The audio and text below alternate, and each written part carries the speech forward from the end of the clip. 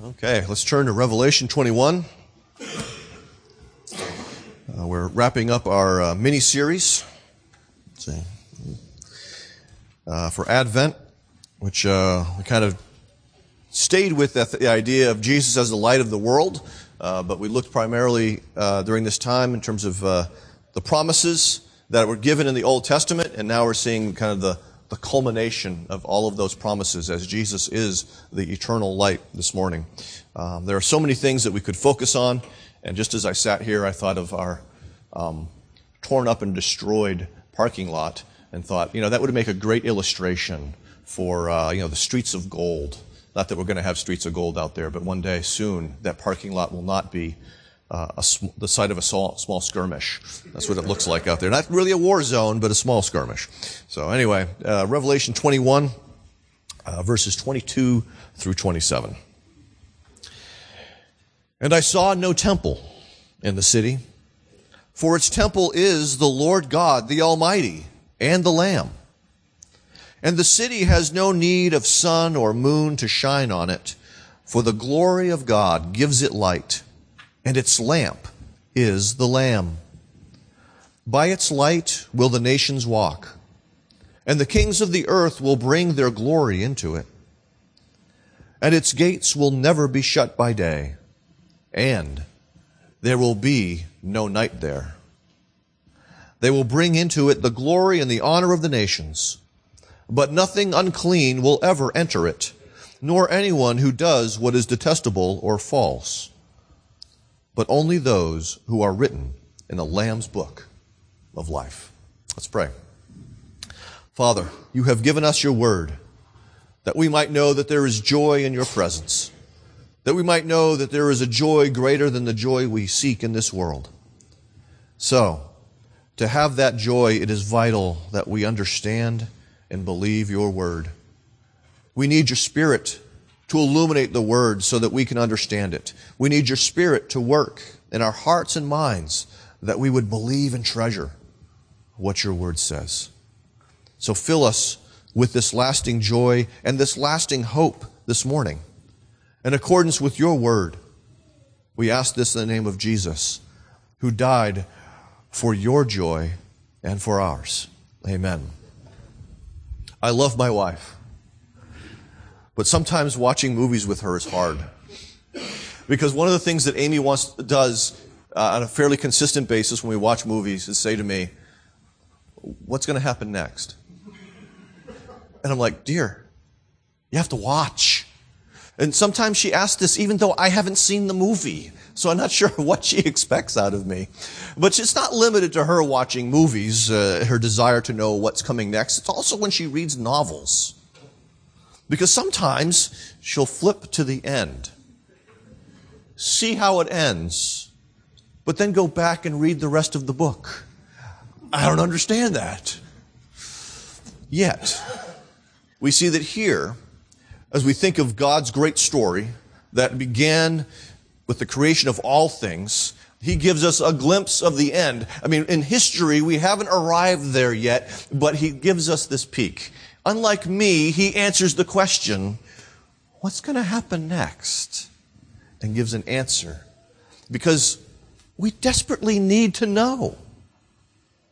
Part of what my wife is asking usually when she asks, how does it end, is that idea of, do all things end up right? Or do they continue in wrong? And here we see that all things will end up right with God's world, that he has made, that he guides, that he redeems. Big idea this morning is that Christ makes us dwell with God in what I'll call fearless righteousness. There are many threads we could grab from Revelation 21 and 22, and I've focused on these three. Just because, well, we don't have all day now, do we? So we're going to focus on these three things. But before we even get really into the text, I want us to remember one thing.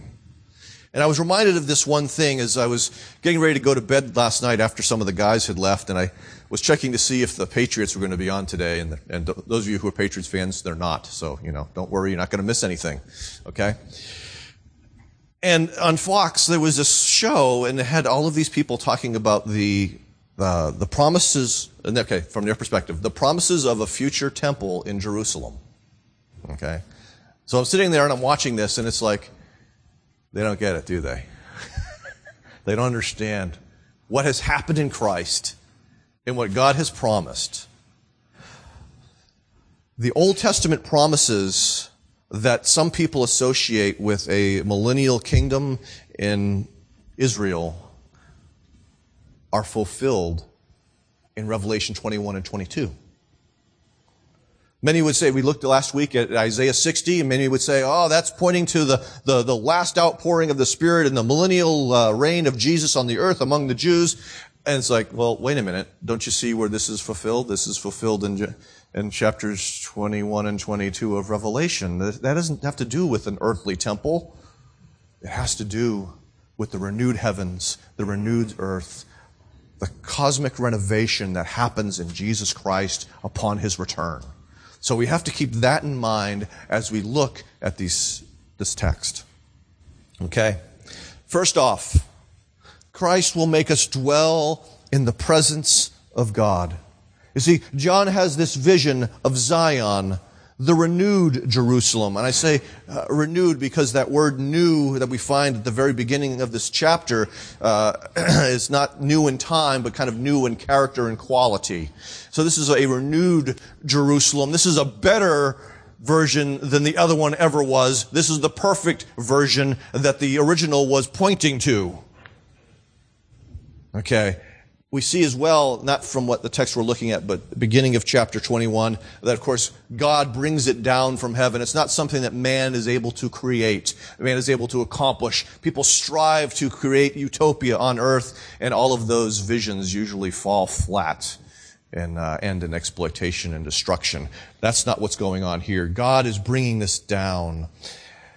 When we think of cities in that day, there were usually temples in most cities, and those temples were usually in the center of those cities because that was their God, and therefore life was to revolve around them, and the placement of the temple was to be important for that purpose. It was for them to remember that life was all about the service of their God. And typically the temple was the largest or the highest building so that you could see it from almost anywhere in the city, know where you were, and be reminded of what life was all about. Even in America in its founding days, and we see this in Europe as well, after the advent of Christ, we see the largest buildings used to be cathedrals and churches. They used to be in the center of town where all the people would gather, and usually the spires would reach higher than any other building in the city. Now, it's bank buildings, stuff associated with money, wealth, accumulation of wealth. See, the center of our lives in America and other parts of the world has shifted away from the worship of God, but to the worship of money. And it's revealed in the fact of what is the most prominent thing you see in a city. Okay, let's go back from that little rabbit trail. But temples were the center of these cities. If we begin in Genesis 1, what we ought to see is that creation is viewed as sort of a cosmic temple in which humanity was placed in order to worship the Lord. Why would you say something as crazy as this, Steve? Psalm 78, for instance. He built his sanctuary like the high heavens, like the earth, which he has founded forever. And so there's this connection between creation and temples that take place in Scripture. Greg Beale talks about this at length in some of his books, and I just want to, this one sentence I think sums it up very well. Israel's small temple was understood to be a microcosm of the entire heaven and earth, which was one massive cosmic temple in which God dwelt. Okay? Think about that, the Garden of Eden for a moment. Okay? Adam and Eve, made in the image of God, okay? Now, the temples of other gods usually had an idol in them. And here, in a sense, in the God's temple, there wasn't an idol, but a living image of God meant to represent him to the rest of creation. And they were to bring everything else they were to be fruitful, multiply, subdue the earth, and rule it for him. In other words, they were to bring it all into submission to him, and they were to cultivate all of it as this glorious temple of God. And then he dwelt in it, and we see even in Genesis 3 that he had fellowship with them in a way that you and I haven't had fellowship with God. God dwelt in the creation that he built as a temple for himself. And so the temple of Israel was a smaller version of this. Okay? The courtyard represented the earth, where everybody could go. Okay? If you were a Jew, you could go to the courtyard. Okay? We see as well in some of the things of the courtyard, there's the water that's there for the washing and the cleansing and other things that represent the fact that represents the earth as it is. The holy place and the way in which it was designed was meant to represent the visible heavens. There's sources of light, and there's all sorts of sparkling gold and jewels that are there. So it represents the visible heavens, but only the priests could enter into the visible heavens.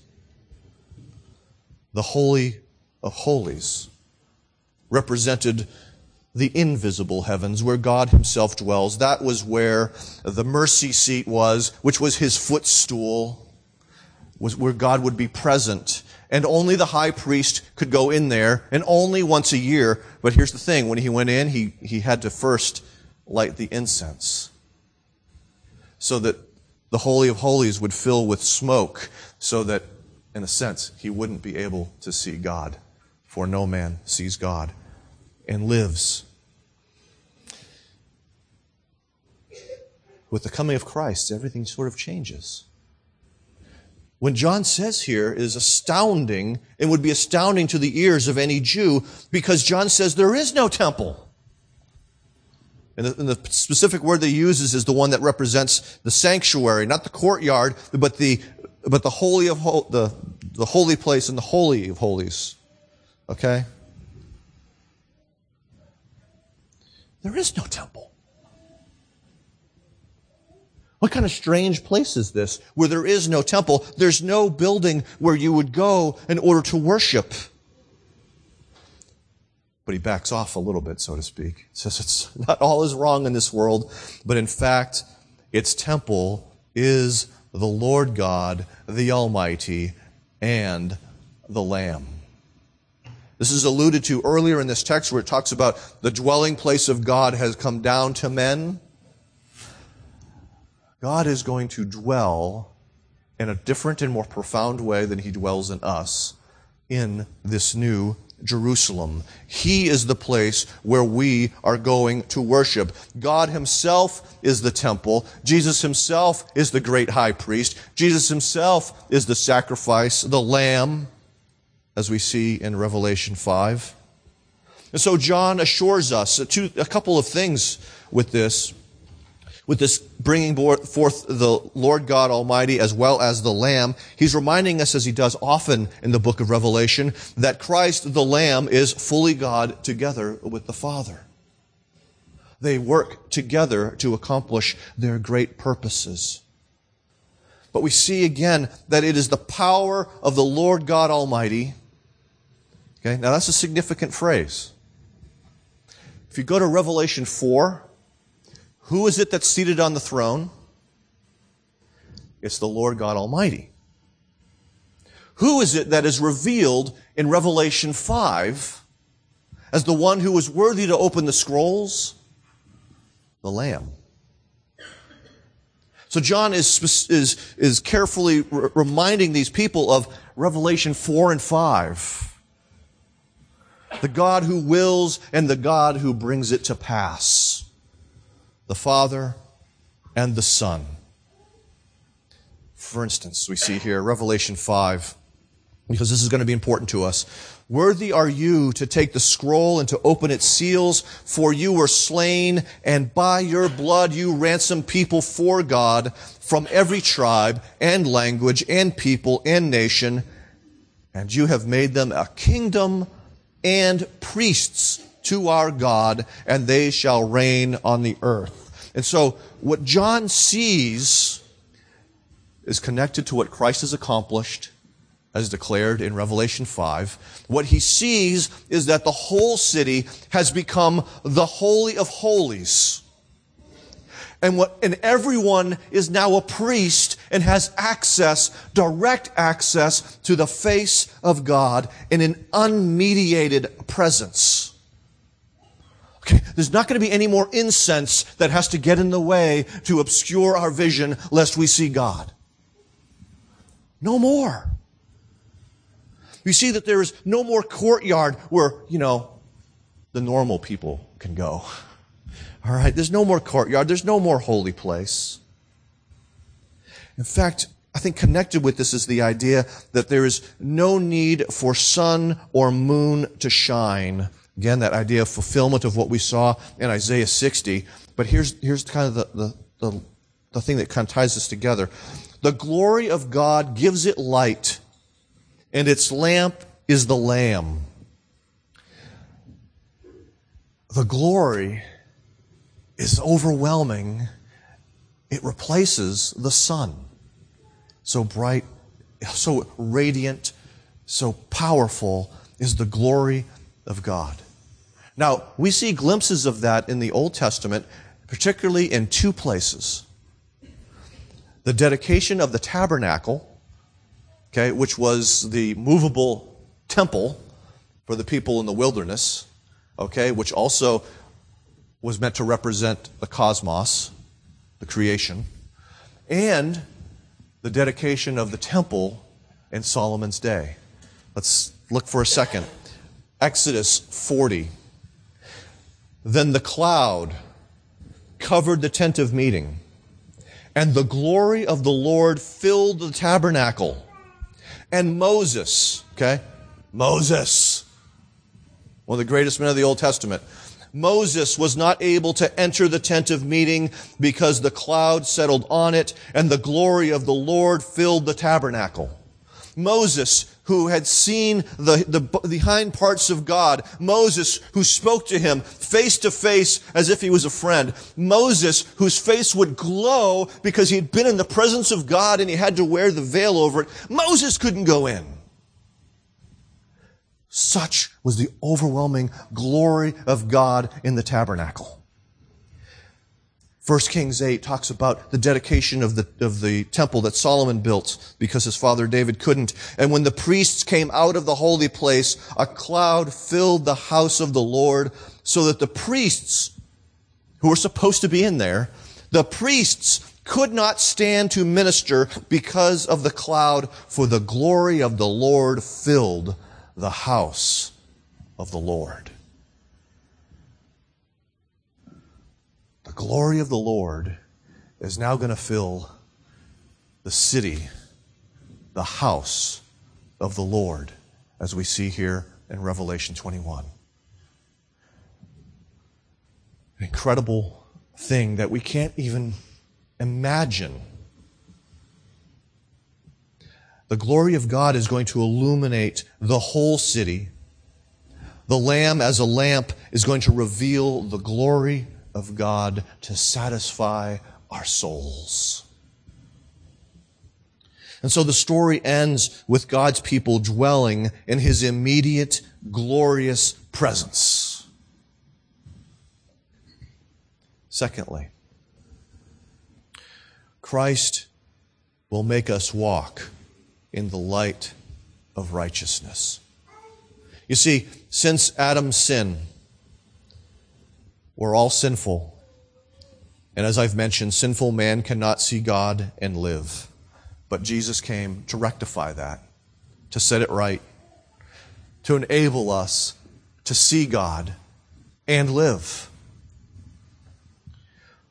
While we're sinners who are saved by grace, those of us like in this room right now, okay, We've been pardoned, we've been justified in Jesus Christ, but we have not yet been perfected and glorified in Jesus Christ. So we're sort of in this in-between phase. We have the already parts of salvation, but there are still some not yet aspects of our salvation that exist. We have access to the Father, as it says in Ephesians 2. We have access to Him through the Spirit because of the blood of Christ, but we don't see the Father, do we?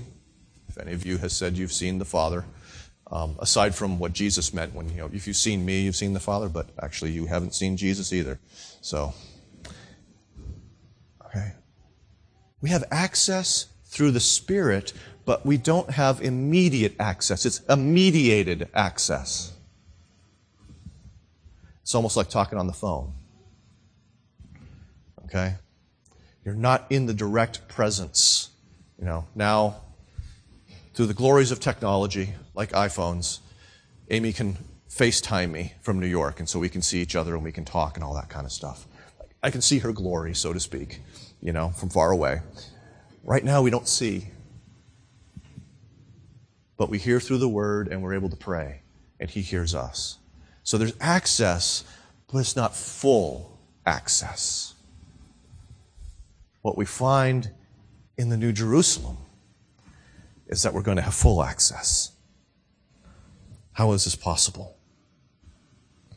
Well, all of the covenants pointed toward this purpose of Him being our God and we being His people. Some people like to focus on the land. If you want to focus on the land, the land's in there. And the land is fulfilled. And we have the New Jerusalem, which is bigger than the Old Jerusalem. Far bigger, because there's far more people in it. Okay? But that's not the main point. He is our God. We are His people.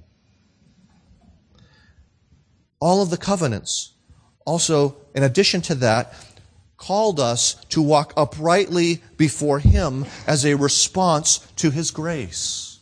Not to earn His grace, but as a response to His grace. Genesis 17, which is the renewal of the covenant with Abraham, because Abraham has failed. Abraham tried to fulfill God's promises through the flesh, with his affair, so to speak, with Hagar, and all that it complicated for the life of his family. When Abram was 99 years old, the Lord appeared to Abram and said to him, I am God Almighty. Walk before me and be blameless.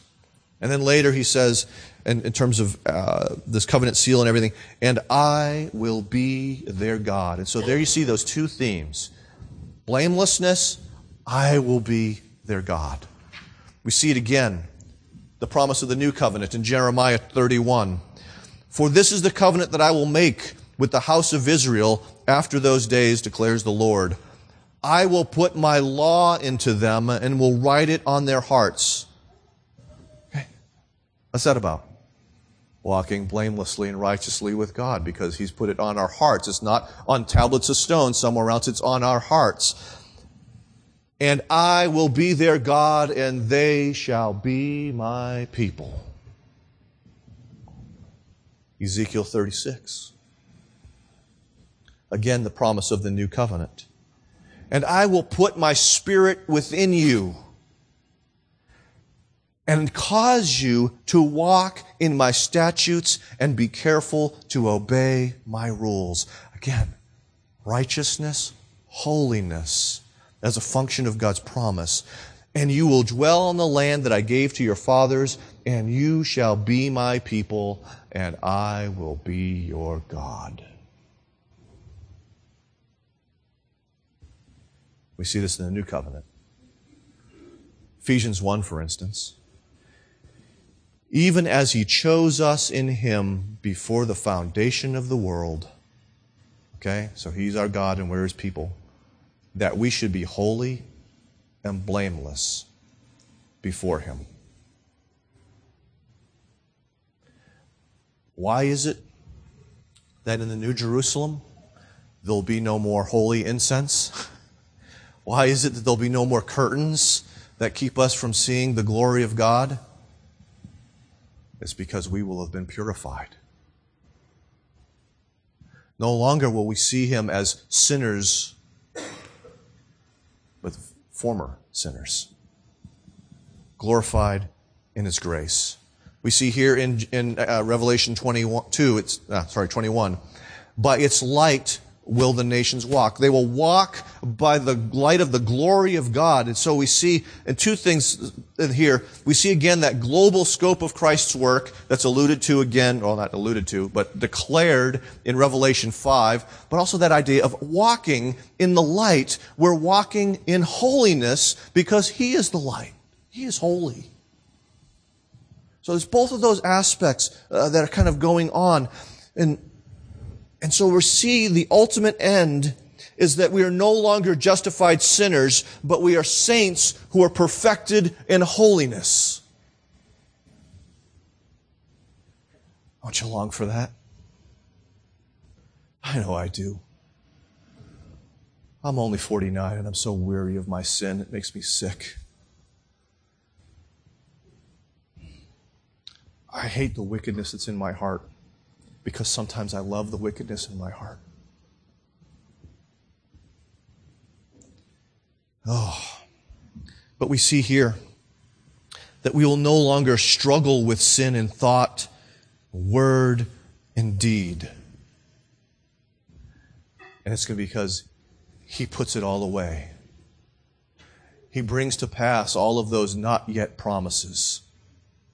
So not only do we experience the pardon for our sins, but now we begin to experience the purification, the removal of sin in a complete instead of partial way. John declares again, clarify some of this. Nothing unclean will ever enter. Now, we can hear that and go, oh boy, we're in trouble. Because we know the uncleanness of our own hearts. But that's not what John is really getting at. He's getting at the point that the pollution of our sin will be fully washed away, because that was a promise of the new covenant. We particularly see that in Ezekiel 36. I will sprinkle clean water on you, and you shall be clean from all your uncleannesses. How's that for a word, uncleannesses? Spell check didn't recognize that one this morning, okay? But all of the ways in which you dirty yourself with your sin, these things that you think will bring life and pleasure and just bring destruction to your life. I will clean you, you shall be clean from all your uncleannesses, and from all your idols. I will cleanse you. You see, the idols of our hearts, which drive most of our sin, they make us unclean too. But what a beautiful picture that we see here in Ezekiel 36 of this water that washes all the filth, all of the stains out of our garments, gone. And it's only the blood of the Lamb that can accomplish this, that can ultimately and completely purify us once and for all and forever, so that now we are fit to gaze upon the unmediated glory of God in all of its fullness and not be destroyed, but to exult in joy, as I talked about last week, as a man who sees his bride come down the aisle. Additionally, John says, those what will not come in, nor anyone who does what is detestable. And this word detestable can refer to the worst of sins, and it can refer specifically to idolatry. So again, tying back into what the promise of the new covenant in Ezekiel 36. Okay? Now, one of the other things that's going on in this book of Revelation is that we see that there are people who, instead of follow the Lamb, follow the dragon and the two beasts. and the great prostitute. And the idea is that they do detestable things precisely because they worship the wrong things. And they are outside the city. They are not permitted within the city. All who followed the beast, as we see in Revelation 20, are in the lake of fire. But all who followed the Lamb are in the city. Revelation 21, earlier up in verse 8, we see, but as for the cowardly, now, who usually ranks the cowardly with the rest of these things we're going to mention here? But it has that specific idea of they're afraid of man. They're afraid of the beast because they do not have the greater fear of Christ. So they're cowardly in that sense. They turn away from this profession of Christ at the slightest grumbling of those who hate Jesus. The faithless, the detestable, as for the murderers, the sexually immoral, sorcerers, idolaters, and all liars, their portion will be in the lake that burns with fire and sulfur, which is the second death. They're excluded from the city. But again, we have that idea of these liars or those who are false, as it says in our text this morning. In this context, it most likely refers to those, again, who profess Christ but compromised to stay safe. Well, if you go back and you look in Revelation 2 and 3, the letters to the 7 churches, that was one of the great problems that they experienced. Compromise with the gods of this world in order to stay safe. They thought that they could follow Jesus and on the side kind of just do these things to, placate the trade unions or the government or the various powers that they thought could destroy their lives. These are the people Jesus is talking about and John is talking about.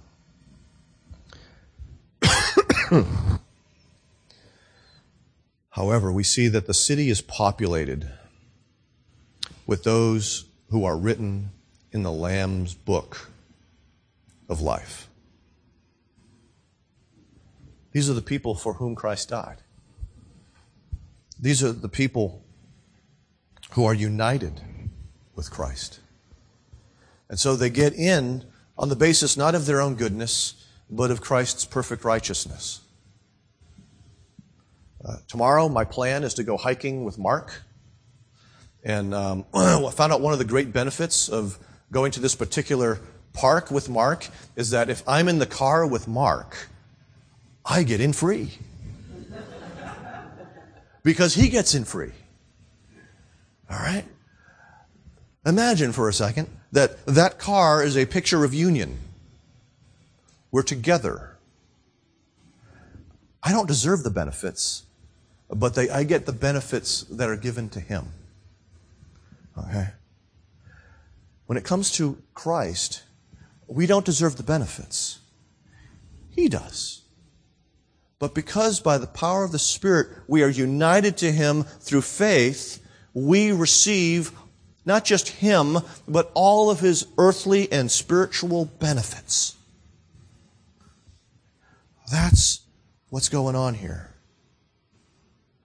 We're in and we see the beauty of God and are not destroyed, not because we're good, but because Christ was good for us. And so the story ends with all of us free from the power and presence of sin through Christ. Thirdly, briefly, Christ will vanquish all our fears.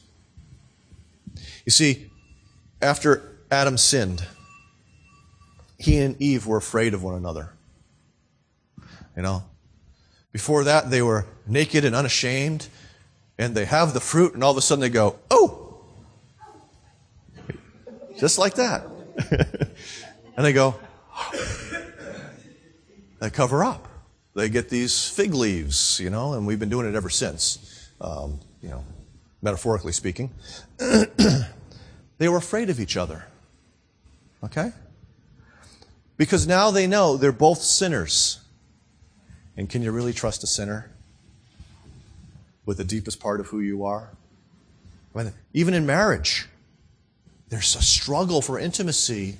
There's a struggle with those deepest secrets of the soul that can take place. And that's, the more you can not live in the fear of them finding out, the deeper your intimacy will be with your spouse. But the more you live in fear, the farther away you will be from your spouse. Because you're going to put walls up. Okay? That's what they're doing. They've got these little fig leaves, they're walls that are keeping each other at bay because, that other person might do harm to me. They might hurt me in my most vulnerable places of my soul. But it wasn't just they couldn't trust each other. They were also afraid of God. They heard God coming and they hid in the bushes because they knew they were naked because they had sinned. And so there's fear. Sinners fear one another because they can harm one another. And it's funny, sometimes I talk to people about exercising wisdom. And it's amazing to me that some people don't grasp the simple fact that we live in a world full of sinners. And you can't do whatever it is you want to do. You have to exercise wisdom precisely because there are people who will do horrible things. You have to be wise about what you do and where you go and when you go there. Okay? We don't live in a world filled with basically good people. That basically good person was only Jesus. Okay? No one had to fear in a negative sense Jesus, that he would unjustifiably do any harm to them. Night, in a sense, is a symbol for this fear of God and this fear of man. Night is when sinners run rampant and unseen. Think of some of the worst passages in the Scriptures, the worst events. When did most of them take place? Nighttime. When the angels were in Sodom and Gomorrah, what was it?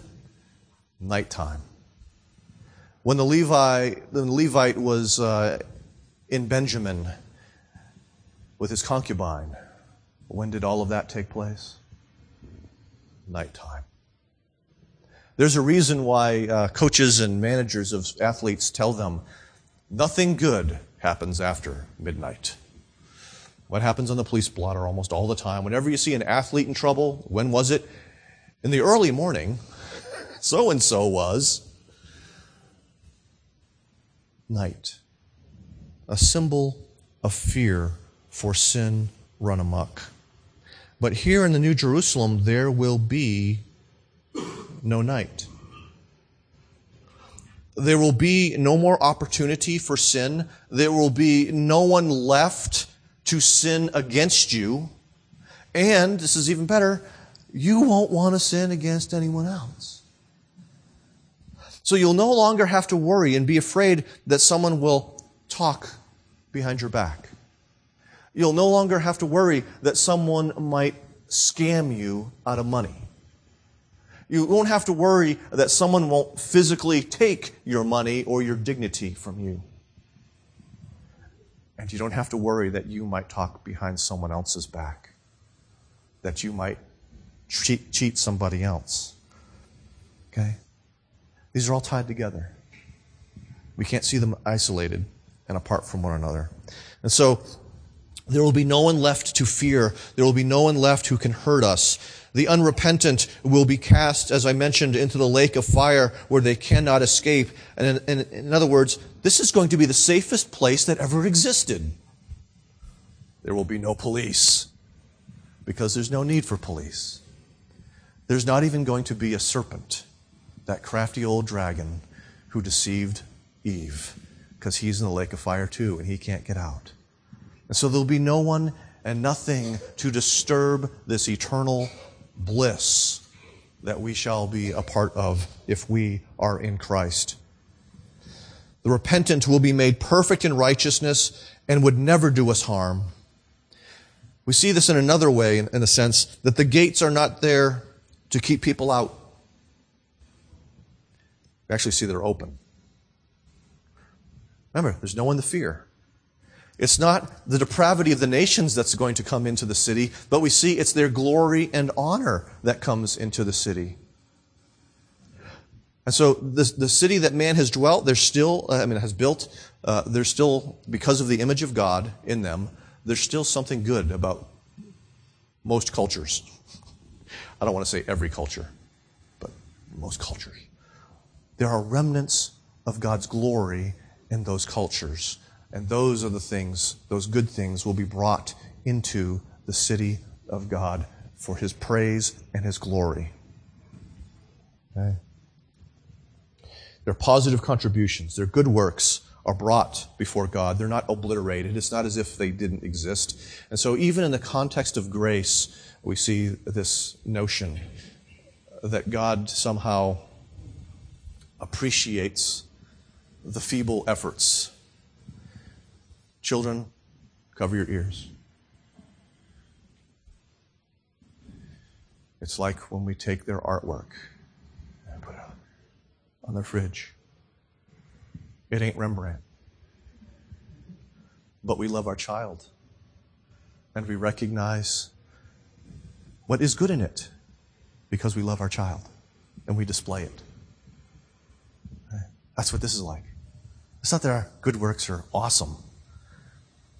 But they're the works of his children, and so he places them on the fridge, so to speak. Because he deeply loves his children. All right.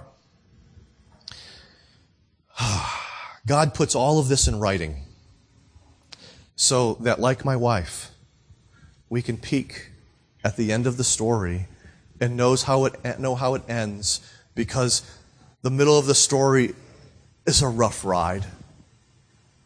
And sometimes it looks like it's not going to end well. In this way, we are not overcome with the evil that we see in the world and the evil that we discover in our own hearts. In the New Jerusalem, the fulfillment of so much Old Testament prophecy, we will behold God in all of his glory, and we will worship him. In the New Jerusalem, we will walk in perfect righteousness out of hearts that are fully purified by the blood of Christ and the sprinkling of the Spirit. In the New Jerusalem, we will no longer fear anything or anyone. See, the Father, also known as Lord God Almighty, accomplishes this by his Son, also known as the Lamb. And so as we come to Christmas, let's echo Michael Card. Let us celebrate the child who is the light who will shine over us for all eternity, and we will see all we need to see in his light. Let's pray. Father, I thank you that we have hope. Because there's much around us that fills us with dismay. There's much that tempts us to fear, that tempts us to doubt, that overwhelms us as we think of physical and emotional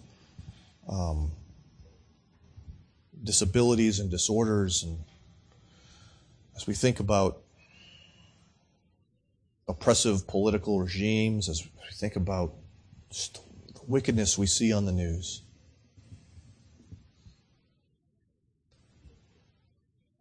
Thank you that you place this before us so that we can keep turning to it, we can keep remembering what it is you have promised to do. that we might hope, and that we might direct others to this hope. And so, Father, I ask that you really would work these words not just into our heads, but deep into our hearts, so that with the martyrs under the altar, we would too cry out, "How long, O Lord, how long?" Not because we're afraid it won't happen, but because we can't wait for it to happen. We ask this in Christ's name. Amen.